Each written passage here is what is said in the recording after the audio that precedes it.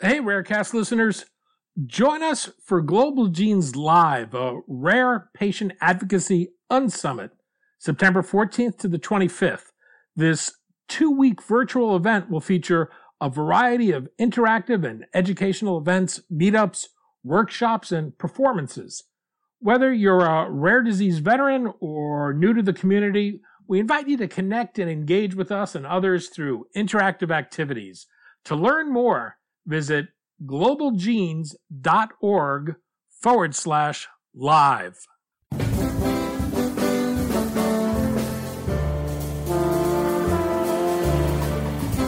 I'm Daniel Levine, and this is Rarecast.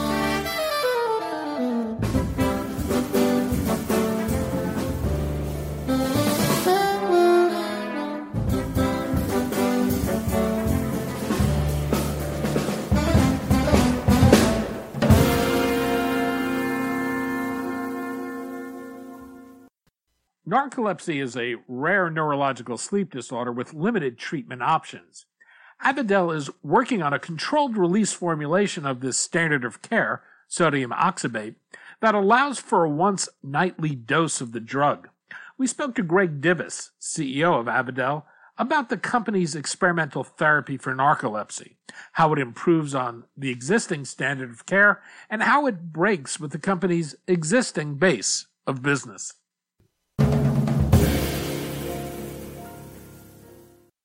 Greg, thanks for joining us. Danny, thanks for having me on, and thanks for allowing Avadel to come on and help tell our story. Well, we're going to talk about Avadel, narcolepsy, and your efforts to develop a once-nightly treatment for this rare condition. Let's start with narcolepsy, though. For listeners not familiar with it, what is it? Yeah, Danny, narcolepsy is a really chronic and disabling neurological disease. It's an orphan condition in the U.S. It affects estimated 185,000 patients or so in the U.S., affecting both men and women. But narcoleptic patients, at the end of the day, they struggle to get through their days because they suffer from primarily two cardinal symptoms of narcolepsy. One is known as excessive daytime sleepiness, which is really as it's described. It's really daytime sleepiness in an excessive manner, and cataplexy. And cataplexy is a sudden loss of voluntary muscle control. And although these symptoms affect both men and women, they typically begin between the ages of 10 and 30, although I will say it can take years before a precise diagnosis is actually made. Well, what makes diagnosis so difficult? Well, ultimately, patients need to get to the right specialist and to go through the proper battery of tests to really uncover whether or not they have narcolepsy. And a lot of that are sleep studies and related activities or clinical diagnoses tools. From a physician standpoint, patients tend to bounce between sometimes pediatricians and subspecialists before they ultimately get to the right specialist as a sleep specialist to really help diagnose this patient. But once they do get that proper diagnosis, they immediately get into the treatment algorithm fairly quickly. And is it understood what causes narcolepsy? Is this a genetic condition? It's not really well understood. There's a number of views in that regard in terms of what causes it. But at the end of the day, it really comes down to, narcoleptic patients have an abnormal sleep architecture where most of us go through a sleep period of deep, slow wave sleep that moves into REM sleep, that begins into light sleep when we begin to wake in the morning. Narcoleptic patients tend to move in and out of those different sleep cycles numerous times throughout a course of a night, and therefore never truly get the type of rest that they need and deserve. And many patients who we've talked to said, as a narcoleptic, the way they feel, especially during the day, is they feel like they live in a world somewhere between being awake and being asleep. In the world of rare diseases, we think of so many of these horrible and degenerative conditions. I think it's often not appreciated when you get a condition like narcolepsy, the impact it has on someone's life. What is that impact like? Well, it's really interesting. You asked that question, and we've had a chance and numerous times to speak with patients and help understand how this impacts their life. And it's just not the patient; it's the caregiver, it's the spouse or the partner from that standpoint as well. But it's everything from we've heard stories of patients who fall asleep at a stoplight and they wake up a couple minutes later, right, and don't know what occurred. You hear stories of parents who have woken up for over a decade every night to help treat their patient, their child, to help them get a chance to live somewhat of a normal life. And you've heard from other patients who say they're concerned they can never get married because of the disruption of their life. But when you think about it, uncontrollably, these patients will fall asleep. Uncontrollably, these patients will lose muscle control and collapse. And these are some of the cardinal symptoms that patients suffer from in their ordinary life that they have to figure out how to control and manage. How is the condition treated today? Well, once that precise diagnosis is occurred, nearly all patients initiate their treatment with really some sort of wake promoting agent, or in other words, a stimulant of some sort, where that is really designed to help keep them awake and keep them alert during the day, but doesn't really impact their nighttime symptoms or their how they sleep at night or their cataplexy if they suffer from this involuntary loss of muscle control. To date, the only treatment on the market today that's FDA approved to treat both excessive daytime sleepiness and cataplexy is twice nightly sodium oxybate. And it really is the standard of care. And although its exact mechanism of action is not unknown, is unknown, for many years, this standard of care treatment have required patients to take this dose at bedtime. It is a bedtime administered treatment that the patient actually has to, if you will, mix two doses. And they take one dose while they're in bed because it is designed to induce deep, slow wave sleep fast. And then at the same time, that patient has to set an alarm to wake themselves up 2.5 to 4 hours later to take a second dose because this formulation is not designed or formulated to allow for a patient to not have to wake up to get them through the night to sleep, right? So when you think about it, as the standard of care that only treats these two primary indications, is the only one approved to treat these two primary symptoms of narcolepsy, you have to wake up and disrupt that sleep in order to get them through the night. And that, again, as we reference, is debilitating not only to the patient, but it's debilitating to caregivers and to parents and others who also may have to get up to help administer that second dose. Your lead experimental therapy is FT218. What is FT218? Yeah, FT218, this is really where we come in, and it's our own proprietary formulation of sodium oxybate, right? And it is our once nightly formulation that uses our own proprietary drug delivery technology that has been formulated and now recently proven in clinical trials to provide patients the opportunity to have a single dose at bedtime, where our formulation is designed to deliver the same amount of sodium oxybate over the sleep period as the current twice nightly product, but do that only at one dose at bedtime and then provide a release profile that, as we like to think of, more mimics the natural patient sleep pattern where you move into deep, slow wave sleep that begins to move to REMs, to a lighter sleep as you wake up in the morning. And that is our FT218, which we believe offers a potential, if approved, potentially a substantial improvement over the current standard of care. You talk about the current standard of care. I take it you're referring to Jazz's Xyrem. Is this essentially chemically the same, and you've taken a drug delivery technology that's altered how it's delivered? Yeah, Danny, in essence, that's correct. It's the same active ingredient, the same amount of active ingredient as in the twice nightly product, just formulated using our technology, which provides really, in its simple terms, a microparticle polymer-based extended release technology that in essence is designed to control the release of orally administered small molecule drugs. And although that's a fairly typical description of drug delivery technologies, what makes this technology so unique is that it's really at its best when dealing with molecules that are hard to control, that break down in highly soluble or highly acidic environments.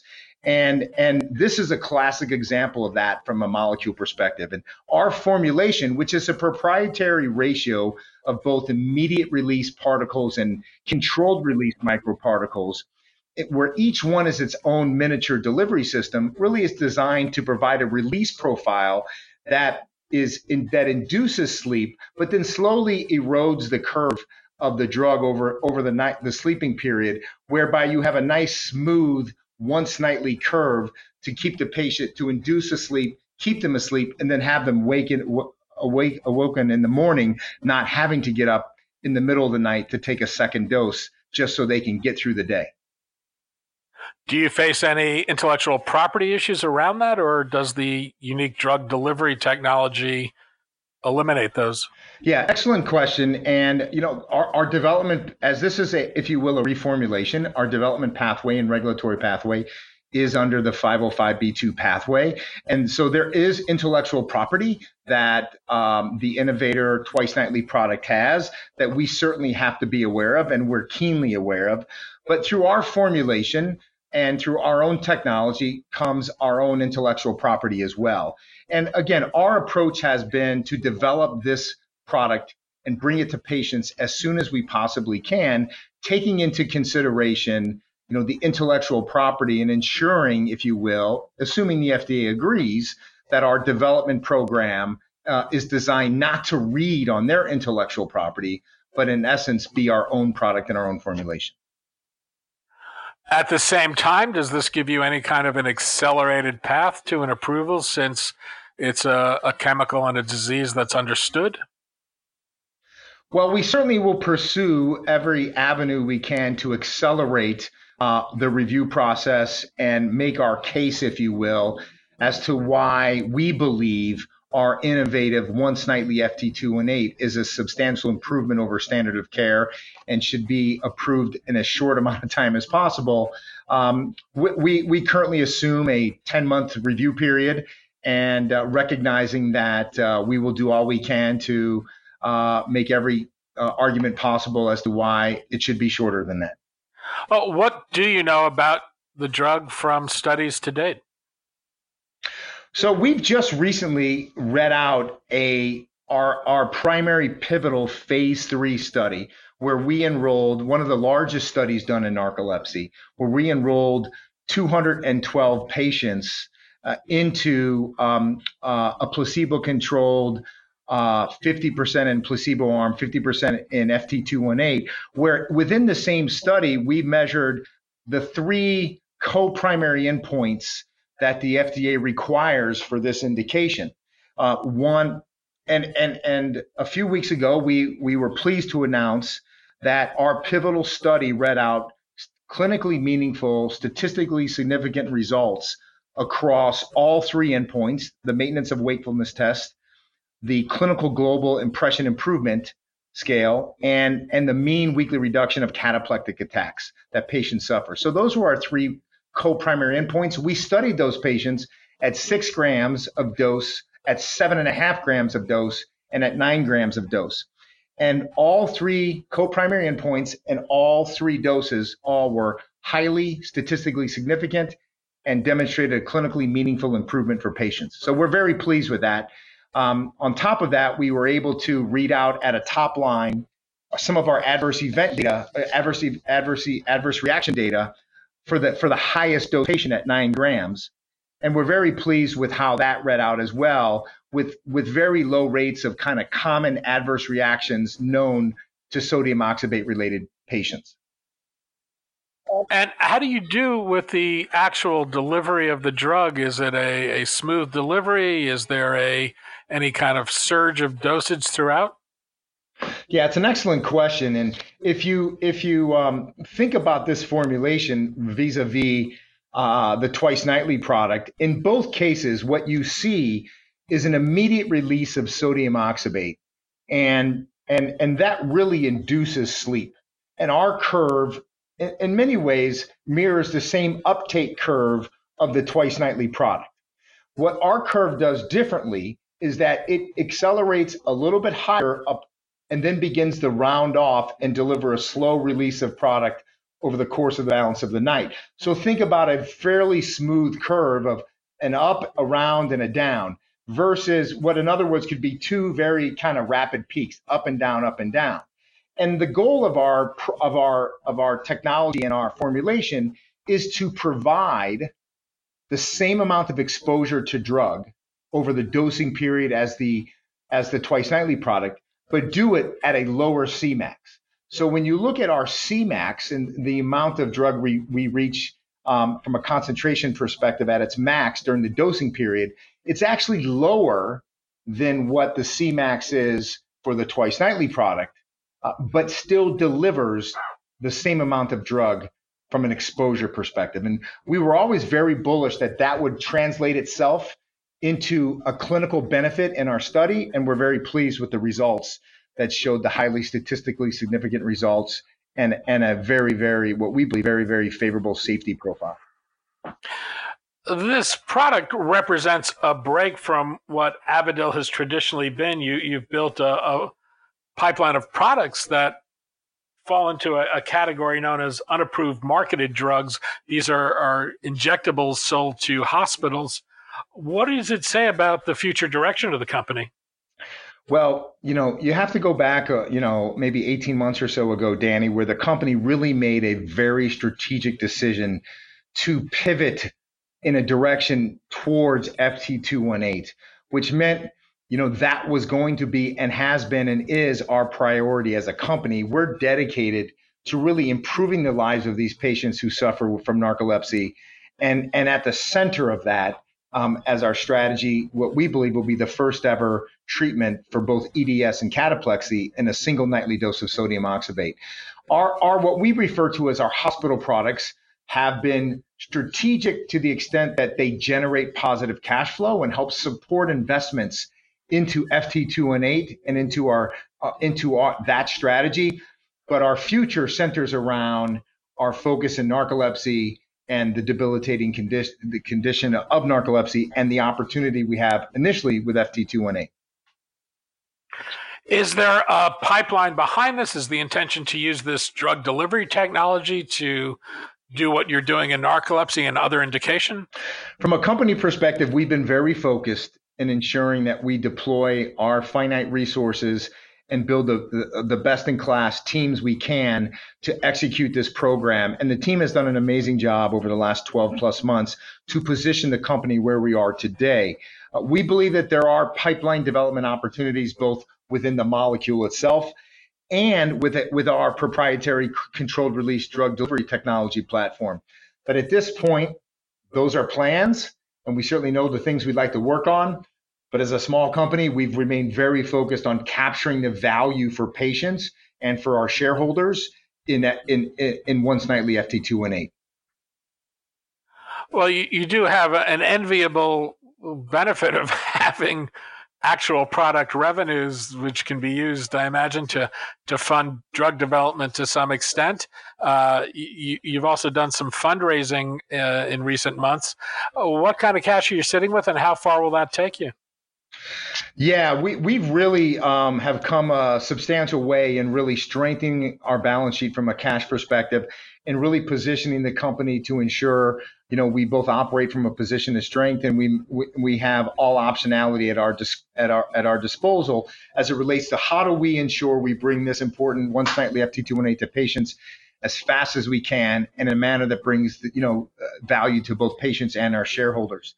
As we sit here today, we have certainly well north of $225 million of cash. I think last reported on a pro forma basis was over $230 million of cash. We've used a little bit since then on a pro forma basis, but we've really positioned ourselves well. And we believe, should this be the case, we have the adequate resources to successfully launch, to seek, if we're lucky to have it approved, to secure our NDA submission, secure approval, and launch FT218 ourselves, should that be the direction we go as a company.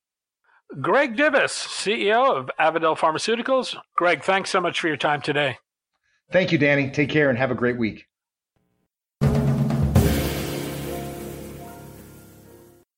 Thanks for listening. For more information about rare disease and to connect to the rare disease community, go to globalgenes.org.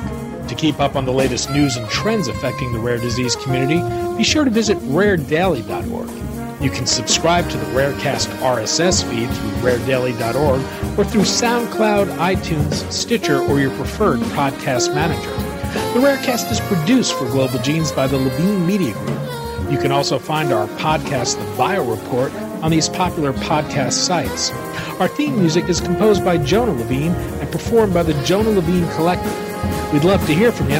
Drop us a note at danny@levinemediagroup.com.